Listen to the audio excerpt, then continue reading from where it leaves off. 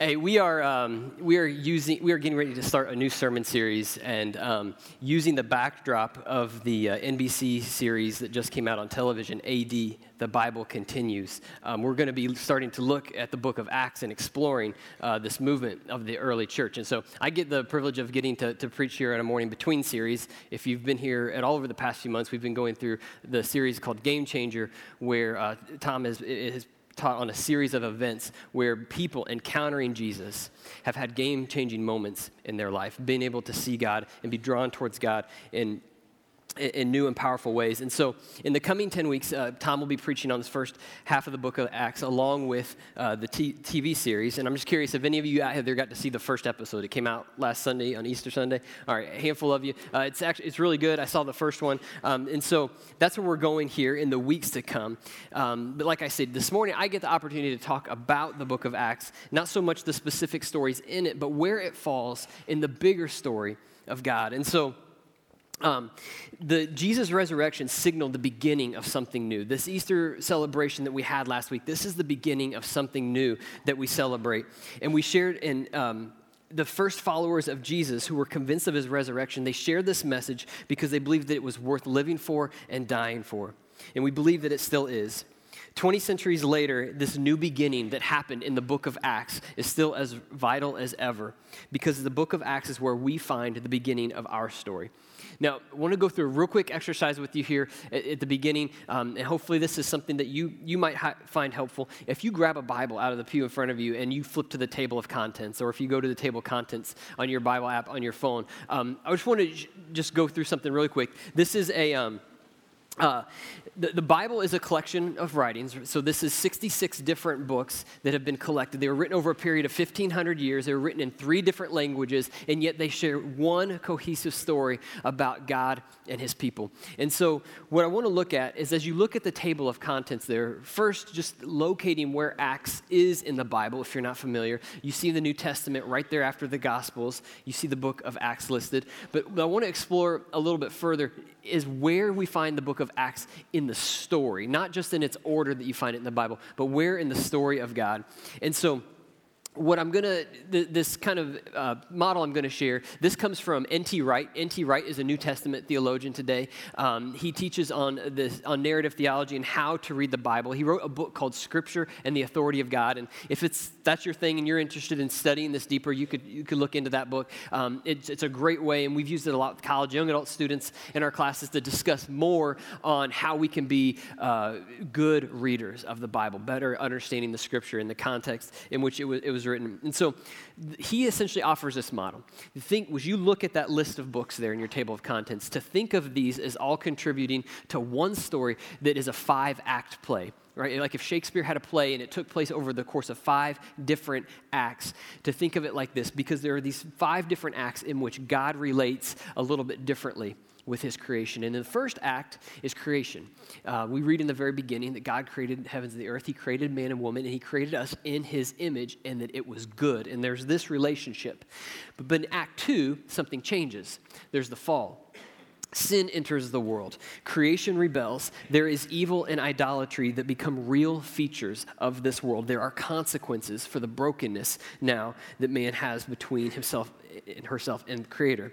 These first 2 parts of Acts, these first 2 acts or chapters of the story come in the book of Genesis. And from there out, from Genesis, the rest of Genesis, from Abraham onward, is where we find up through the prophet Malachi, as you look at those list of books, the end of Genesis through Malachi, this is Act 3. This is the story of Israel. This is the story of a people, a nation where in this broken creation, God decided to call a people to be set apart for him, for the rest of the world.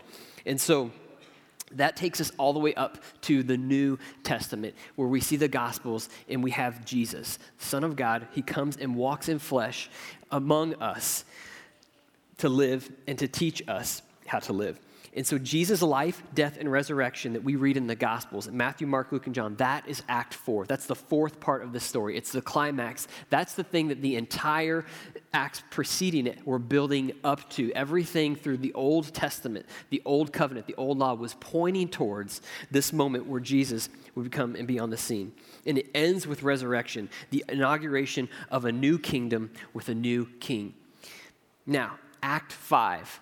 This is where you find the book of Acts. So the book of Acts in the Bible is also the beginning, the story of this fifth chapter, fifth act of God's story. And so when we read Scripture, it's helpful to understand the Scripture we're reading it and the context in which it was written in this. And this is the scene in Acts where you and I have been invited.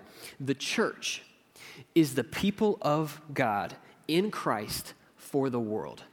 The church is the people of God in Christ for the world. Our job is to act in character, to live out this fifth part of the story, because unlike the other four parts of the story, it's not over. We've been called into it. We are joining in God's work, again, in living this new kind of life in a new kingdom led by a new king. So, what we're going to do now is we're going to sort of examine this and how this started. How does this fifth act get its beginning and what all happens there? And after the resurrection, Luke tells us something at the beginning, how Jesus reveals himself to his disciples. He teaches on the kingdom of God, and then he leaves. And then early in the story, we read about the day of Pentecost. The Holy Spirit comes, and all of a sudden, what was this just few hundred people who live in Jerusalem who had seen and heard Jesus teach and who were following him, all of a sudden 3,000 are added to their numbers. And it doesn't stop there. The churches begin to explode and to grow all around the Mediterranean. If you looked at what was known as in the West at that time, we begin to see the church expand, and it's growing. In spite of persecution, this is a church that doesn't have resources. This is a group of people, they don't have much to leverage, but they continue to grow. And what happens next, we look at history and what's documented after the New Testament letters were written. And guess what? It keeps growing and growing. And then the unthinkable happens, something that no one would have guessed. By the 4th century, Christianity becomes the dominant religion in Rome. By the end of the 4th century, it becomes the state religion of Rome. And the next thing you know, it's here in Bloomington, Indiana. Okay, we skipped over a few centuries there. But the point is, what happened with this small group of people began to grow rapidly and didn't stop. It continued to grow, and it did something that we read in the 4th act that was predicted. It would reach the corners of the world. It would reach the ends of the earth, and it is reaching the ends of the earth. But the question I want to stop and ask is, how is this possible? How could this small group of people, this sect of Judaism that was persecuted by Rome, how could that possibly grow and to overtake when they didn't have anything really to leverage? And so before we answer how and look at that, I want to do a flashback real quick. We're looking here in this 5th act, the beginning of the church. We're going to look back real quick to a couple of moments where Jesus is with his disciples, where he kind of talked about some things that would happen. And so one of them is found in John chapter 13, verse 35. Jesus simply says this to his disciples. He says, "A new command I give you, love one another. As I have loved you, so you must love one another. By this, everyone will know that you are my disciples, if you love one another." Implication, if you don't love one another, they won't know you're my disciples. They won't associate you with me. Matthew chapter 16, then, a different moment. Jesus came to the region of Caesarea Philippi, and he asked his disciples, "Who do people say the Son of Man is?" Now, real quickly, Caesarea Philippi, this place that Jesus has taken them, okay, this is Vegas of the day. This is a center of pagan worship. This is about 25 miles north of Galilee, and this is where the Greek god Pan was worshipped. You know, in the centuries before this, there had even been human sacrifices offered there. In that day, by that time, the Greek culture had stopped with the human sacrifices, but there was a lot of pagan worship things that I'm not going to read about out in here because that'd be embarrassing for all of us. Some of you are sitting by your parents. And so But the point is this place where this conversation is happening, this is a place of pagan worship. And you can see it today. You can go visit it today. You can Google this online. There is a place in a cave there where all of these acts of worship, where they had these grottos of the Greek god Hermes that was a messenger to the underworld. There's a cave there that was believed to be the gates of Hades. This is what happened there. In the Greek mind, there was this idea that this is the gate to the underworld. This is the gate to the place of death, which is Hades. All right, so keep that in mind. Verse 14, they replied to Jesus' question. Some say John the Baptist, others say Elijah, others Jeremiah or one of the prophets. But what about you, he asked, who do you say that I am? And Simon Peter answered, you are the Messiah, the Son of the living God. And Jesus says to him, blessed are you, Simon, son of Jonah, for this was not revealed to you by flesh and blood, but my Father in heaven. I tell you that you are Peter, and on this rock I will build my church, and the gates of Hades will not overcome it. No, Peter makes a statement of lordship, and Jesus says, on this I will build my church. And don't think building. Right? The Greek word for church, ekklesia, this means called out ones. It's a gathering. It's an assembling of his people. And Jesus says, yes. He also says that the gates of Hades will not be able to stand it. So on this confession of lordship, the gates of Hades will not be able to stand. This is what I'm going to build my church on. So keep these two ideas in mind as we jump. Now we're going to jump back to the church in Rome. Jesus' disciples will be recognized for loving like he did, and under his lordship, his churches, his people, would go into the kingdom of darkness, and the kingdom of darkness, the gates of Hades, would not be able to stand it. These are some things that Jesus said about what was going to happen next. So let's jump back to next. Let's jump back to Act 5 at this early part of the story. How did Christianity grow in a world where it insisted Caesar is Lord, and that if you denied this, you could be executed? Listen to what sociologist Rodney Stark says in his book, The Rise of Christianity. Christianity served as a revitalization movement that arose in response to the misery, chaos, fear, and brutality of life in the urban Greco-Roman world. It revitalized life in cities by providing new norms and new kinds of social relationships. From cities filled with the homeless and impoverished, Christianity offered charity as well as hope. To cities filled with newcomers and strangers, Christianity offered an immediate basis for attachment. To cities filled with orphans and widows, Christianity provided a new and expanded sense of family. To cities torn by violent ethnic strife, Christianity offered a new basis for social solidarity. And to cities faced with epidemics, fires, and earthquakes, Christianity offered effective nursing services. For what they brought was not simply an urban movement, but a new culture capable of making life in Greco-Roman cities more tolerable. What was Christianity known for? History suggests they were known for their love. In the name of Jesus, these communities sprung up, and they simply loved their neighbors. They met the immediate, urgent needs of the people of their day with loving kindness. And so this humble beginning of this fifth act in God's story, we see in the book of Acts. We also know because of the book of Acts and the letters to the early churches, these people didn't have much else to offer. They didn't have much else to leverage, to influence with other than love. They didn't have positions of power. And so while we might often think that power and influence and power in this world is what we want, it might turn out that if we got what we wanted, it wouldn't go very well. When in Rome, the church got kind of Roman, and it began to influence the way that Rome knew how, which was the way of power. This switch, when Emperor Constantine made Christianity the official state religion of Rome, things changed. There begin to be different stories we now see in the story of Acts, in the story of the church. The focal point, as we ask this morning, how do we play our part in the story? As being a church here in Bloomington, what does it mean to be part of God's story? What does it mean to be the church? I want to look at history and consider what it suggests. Anytime the church or Christians or Jesus followers try to influence with anything other than love, we go backwards, not forwards. Because Jesus said that by this one small thing, people will know that you're my followers, how you love one another. And once the church got power and institutionalized, large amounts of people decided, we're not going to leverage love anymore. We're going to leverage some other things. And as the voice of the church began to ring out more and more through people with power, the Great Commission began to sound something a little bit more like this. Therefore go and impose my teaching, values, and worldviews on all nations, threatening them with judgment and destruction if they don't obey everything I commanded you. That's not the Great Commission of Jesus. That is the message of a group that seeks power over others. It is not the message of Jesus, the New Testament, or who we want to confuse ourselves with as we seek to partner with God in this part of his story. We don't win people's hearts by imposing our will.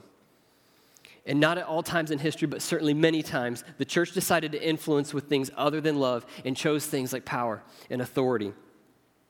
And what happens when we do that, we go from winning to threatening.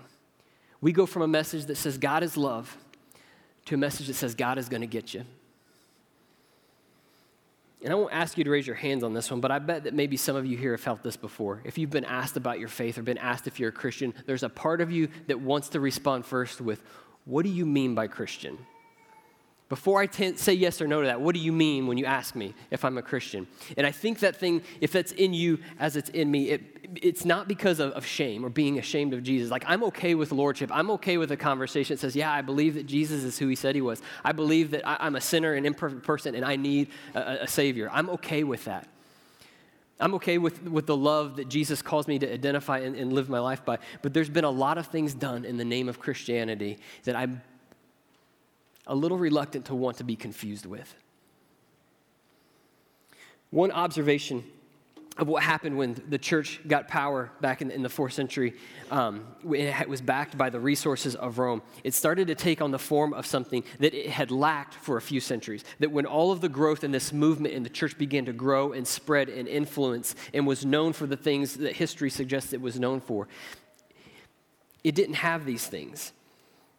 And this is this is an idea from an Andy Stanley sermon I heard where he talks about the temple model of religion. And I want to explore this for a moment.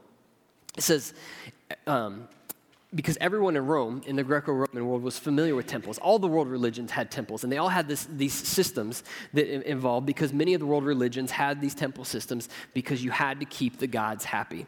And the temple model is simply this. It's sacred places and sacred texts with sacred leaders. And in Roman Christianity, that version of it kind of looked like this. The sacred places where the church had once met in homes and was these groups of people who would come together in the communities, all of a sudden there became these huge basilicas. There were these amazing buildings that became the focus point of worship. And along with that, the sacred texts, these letters of the apostles, these first stories of the people who had walked with Jesus, listened to him and heard his teaching and saw what had happened at the death, burial, and resurrection. These texts that had those, that were originally given to these churches all throughout the world, they were consumed, and all of a sudden there were some sacred leaders that held control of them.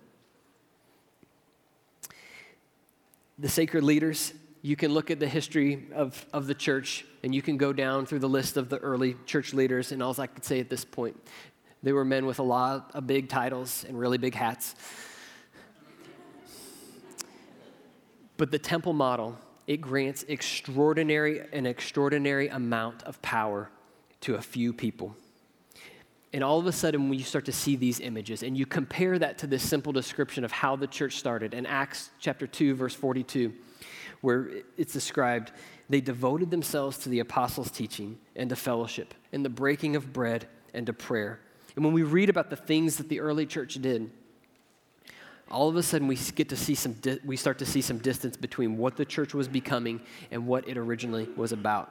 And there's countless stories to be told here from Jesus, where this temple model thinking creeps into and has always crept into even the covenants of God and the way that Jesus called us to live. When Jesus would talk to the Pharisees, he said, you've done a great job to the Pharisees. You've done a great job at raising the traditions of men while ignoring the commands of God. In the early church, there was a group of Jews who said, you know what, we think to follow Jesus, you need to get Jewish first, which means, men, you're going to have to be circumcised. Let me tell you how fun that new members meeting was for those new churches. Yeah, we'd love to have you join us. Come be part of this group. Just got to do a little surgery over here. Just ignore what's on that table. Yeah, no. Temple model creeping in.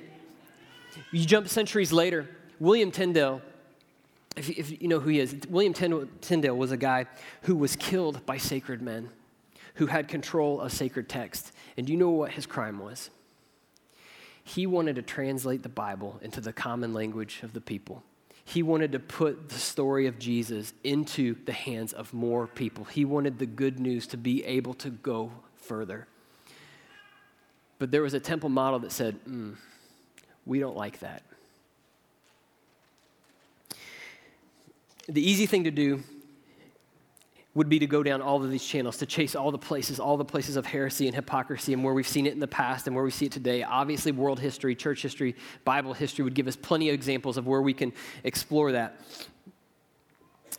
But I'm pretty sure before I preached further about the heresy and the hypocrisy in this world, that if Jesus were standing here and I was face to face with him, considering all of the examples that we could explore, he might point me to one particular example, and that's me.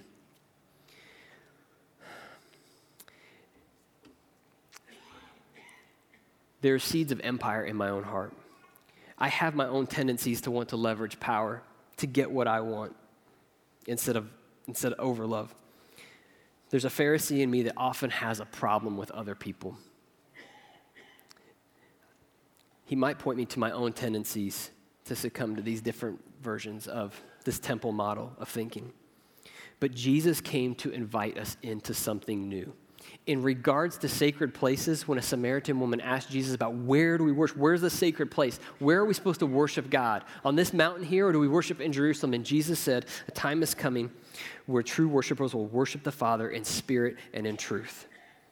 God is spirit, and his worshipers must worship in spirit and in truth. And back to that new command that you love one another, when you think of sacred spaces and sacred places, when standing on the most sacred ground you can think of it, make no mistake about it, the person to the left of you and the person to the right of you is more sacred to God than any piece of dirt or any building you will ever find. Sacred text, have you ever seen the Bible used to hurt someone? I'm going to leave you to unpack that one. I'm not even going to, there's too much and this sermon has to end. So, sacred leaders. When Jesus talked about leadership, when Jesus looked at leaders and his disciples who were he was looking with a group of people, the first leaders of his church, the people who were to start this fifth act in motion. He sees them fighting and he calls them together and he says, you know that those who are regarded as rulers over the Gentiles lord it over them and their high officials exercise authority over them. Not so with you. Instead, whoever wants to become great among you must be your servant. And whoever wants to be first must be a slave of all. For even the Son of Man did not come to be served, but to serve and give his life as a ransom for many. In God's new kingdom, Jesus' followers who are in positions of leadership use their power and authority not for their own benefit, because Jesus used himself as an example of what to do with that influence. You use it to love and serve others. Now, when I talk about this in sacred models and sacred places, texts, and people, there have been places and there have been texts and there have been people who have been very meaningful to me in my faith journey. And so I would imagine the same is true for you. But all of these things must take their proper place in the framework that Jesus gave him. When he was asked what is greatest, we know he responded, love the Lord your God with all your heart and with all your soul and with all your mind. This is the first and greatest commandment, and the second is like it. Love your neighbor as yourself. All the law and the prophets hang on these two commandments. Like I said earlier, the temple model it grants extraordinary amount of power to a few people. But the model of Jesus, it just grants extraordinary love for everyone, period. How much? Jesus said, you heard it said to love your neighbor and hate your enemy. Jesus says, no, I want you to love your enemies, and I want you to pray for them. Jesus said, therefore, if you're offering a gift at an altar and remember that your brother or sister has something against you, leave your gift there in front of the altar and first go be reconciled to them and then come back and offer your gift.